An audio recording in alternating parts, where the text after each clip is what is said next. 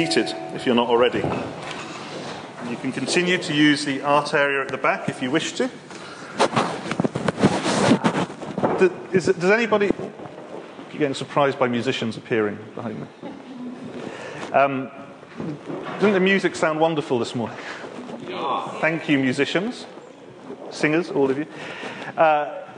Anybody here currently living in or has lived in a country that is not what you would call your own? Put up your hand. That's quite a few of us. That's probably about roughly kind of a third to a half of us. How does it, I mean, I could tell you about my experience, but I'm interested to hear from you. How does it feel in those first hours, days and weeks when you start to try and establish a life for however long you're there in a country that's not your own? Tell me. Mark. Exciting, frightening, disconcerting. Exciting, frightening, disconcerting. Anybody else? I must say, but an interesting thing Go on. is that this is now my home, and when I go back to England, I feel frightened, disconcerted.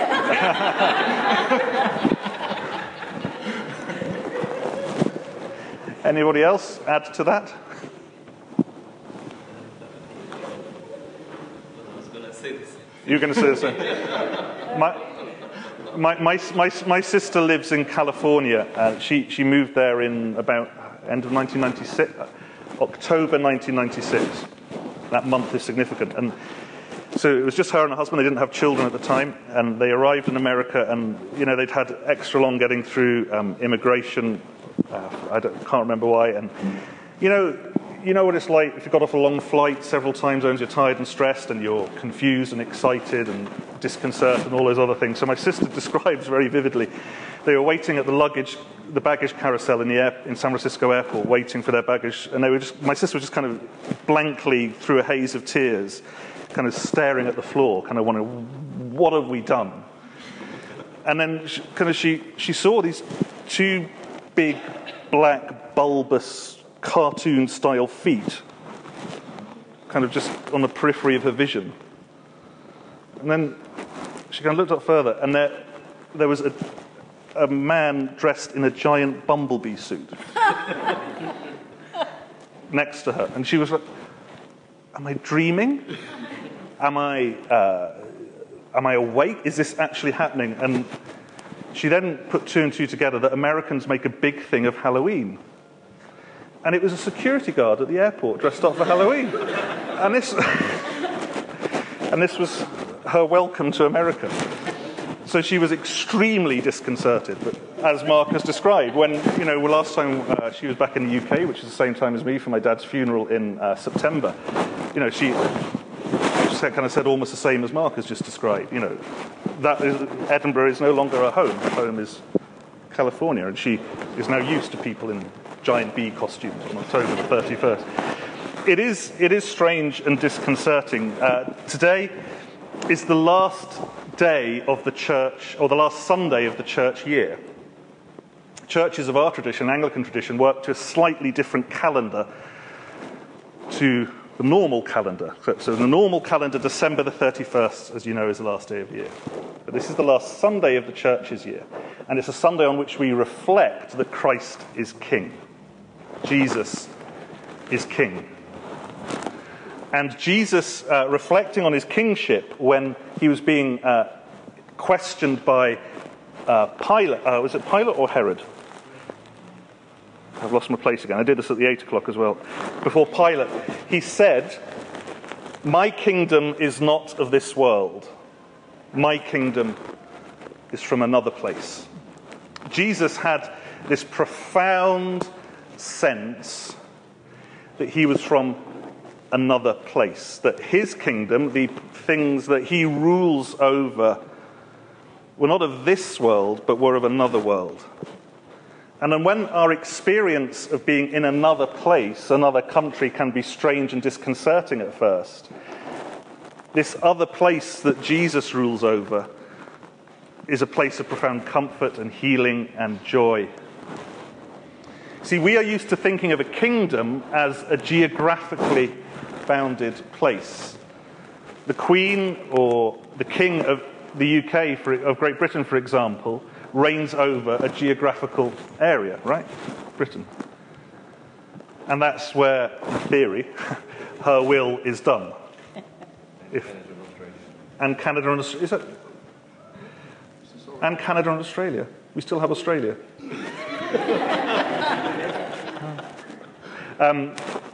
Yeah. So it's a geographically bounded area. But for Jesus, his kingdom is wherever people are doing his work. So it's not a geographically bounded place as we are used to thinking about a kingdom. The kingdom of Jesus, of Christ the King, is wherever people are doing his work, which means if you go to another country and you feel disconcerted and you feel scared and tired and all those other things that we described, if you're doing the work of Jesus, you are still under the reign of the good King. And those feelings don't stop being feelings, but it's also true that God is with you and that Jesus is reigning over you in that place and that you're on his territory. If you are doing the work of Jesus. Jesus is King. He is risen and ascended, and he is reigning. There's a picture in the book of Revelation of this king from another place, right at the start of the book. First, we're told that Jesus makes us to be a kingdom, you and I to be a kingdom, so we are the kingdom because we are doing Jesus' works, and priests. So it's not just people like me, we're all priests and we are all part of the kingdom. Jesus has made us a kingdom and priests to serve God and Father. To him be glory and power forever. And then there's this amazing picture of King Jesus. I turned, I saw 7 golden lampstands, and among the lampstands was someone like a son of man, dressed in a robe reaching down to his feet and with a golden sash round his chest. The hair on his head was white like wool, as white as snow, and his eyes were like blazing fire. His feet were like bronze glowing in a furnace, and his voice was like the sound of rushing waters. In his right hand he held 7 stars, and coming out of his mouth was a sharp double-edged sword. His face was like the sun shining in all its brilliance. Right, who's going to draw that? See, John, who's writing this, he's lost for words. He's overwhelmed by this vision of Jesus as the king from another place, who reigns wherever his will is done, wherever his work is done. And did you notice he doesn't say his hair was wool? He said his hair was kind of like wool. His eyes were not blazing fire, but were like blazing fire. He's saying, it's so indescribable, it's a bit like this. This other place where Jesus' will is done in its completion and its fullness and its entirety is something so profound and different to what we're used to that we can only reach after. It's a bit like this. So how do we respond to that? Well, the kingdom is wherever you go. And if you are doing Jesus' work, if you are responding to his work in you and seeking to do that work for others and show others that there's a king, then that kingdom from another place is where your feet are and where your hands are. And our job is to show others who aren't aware of this king from another place that there is a king, that there is a king reigning over them, to alert them to the reign of King Jesus.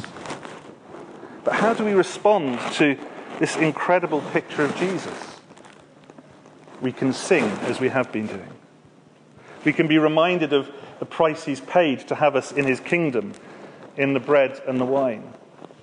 But we're going to need all of our being to respond to this, which is why it's appropriate to use artistic expression in our response to God.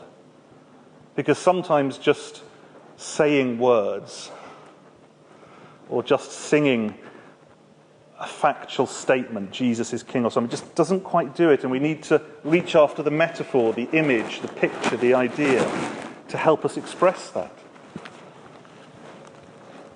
Our King is the King of creation, the King of creativity, who places these gifts and this ability in us so that we can reflect it back to him. So I encourage you to, whether it's in the context of a church service, and I hope we'll be able to do this again, to have the art spaces at the back of church, or some other time, use artistic creativity to reflect your relationship with God and to reflect on Jesus as King. But the thing I want us to take away most of all is that wherever you go, Jesus is King. So Zach's going away for 9-10 months, Zach? It doesn't mean you're leaving Jesus' kingship. Jesus is with you. He's King. The King is with you. Wherever your feet tread, wherever you do the work of expressing God's love, wherever you do the work of justice and hope, wherever you do the work of healing and reconciliation, wherever you do the job of speaking Jesus' truth, Jesus is King and Jesus is with you. And that's the same for each of us. If you go into the workplace where you feel like you're surrounded by people who don't know him, if you are being Jesus' person there, then he is with you. You are not alone. Jesus is King. In the family gathering that's awkward, in the sickness that forces you to your bed, in the search for jobs, whatever it is, if you're seeking to respond to Jesus, if you're his person doing his work, then Jesus the King is with you. The King. The King. The King before whom one day all other kings and queens will cast their crowns. You don't look very happy about it, frankly. Isn't that good news? How does that change what you fear? Just reflect on that for a moment. How does this fact of Jesus being King and of Jesus reigning wherever his work is being done, how does that change what you fear?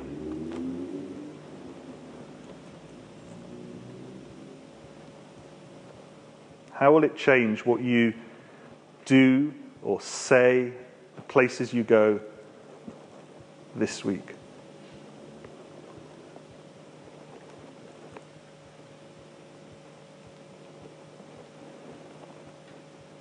Jesus is King, and he is with you. Just reflect on that in a moment of quiet.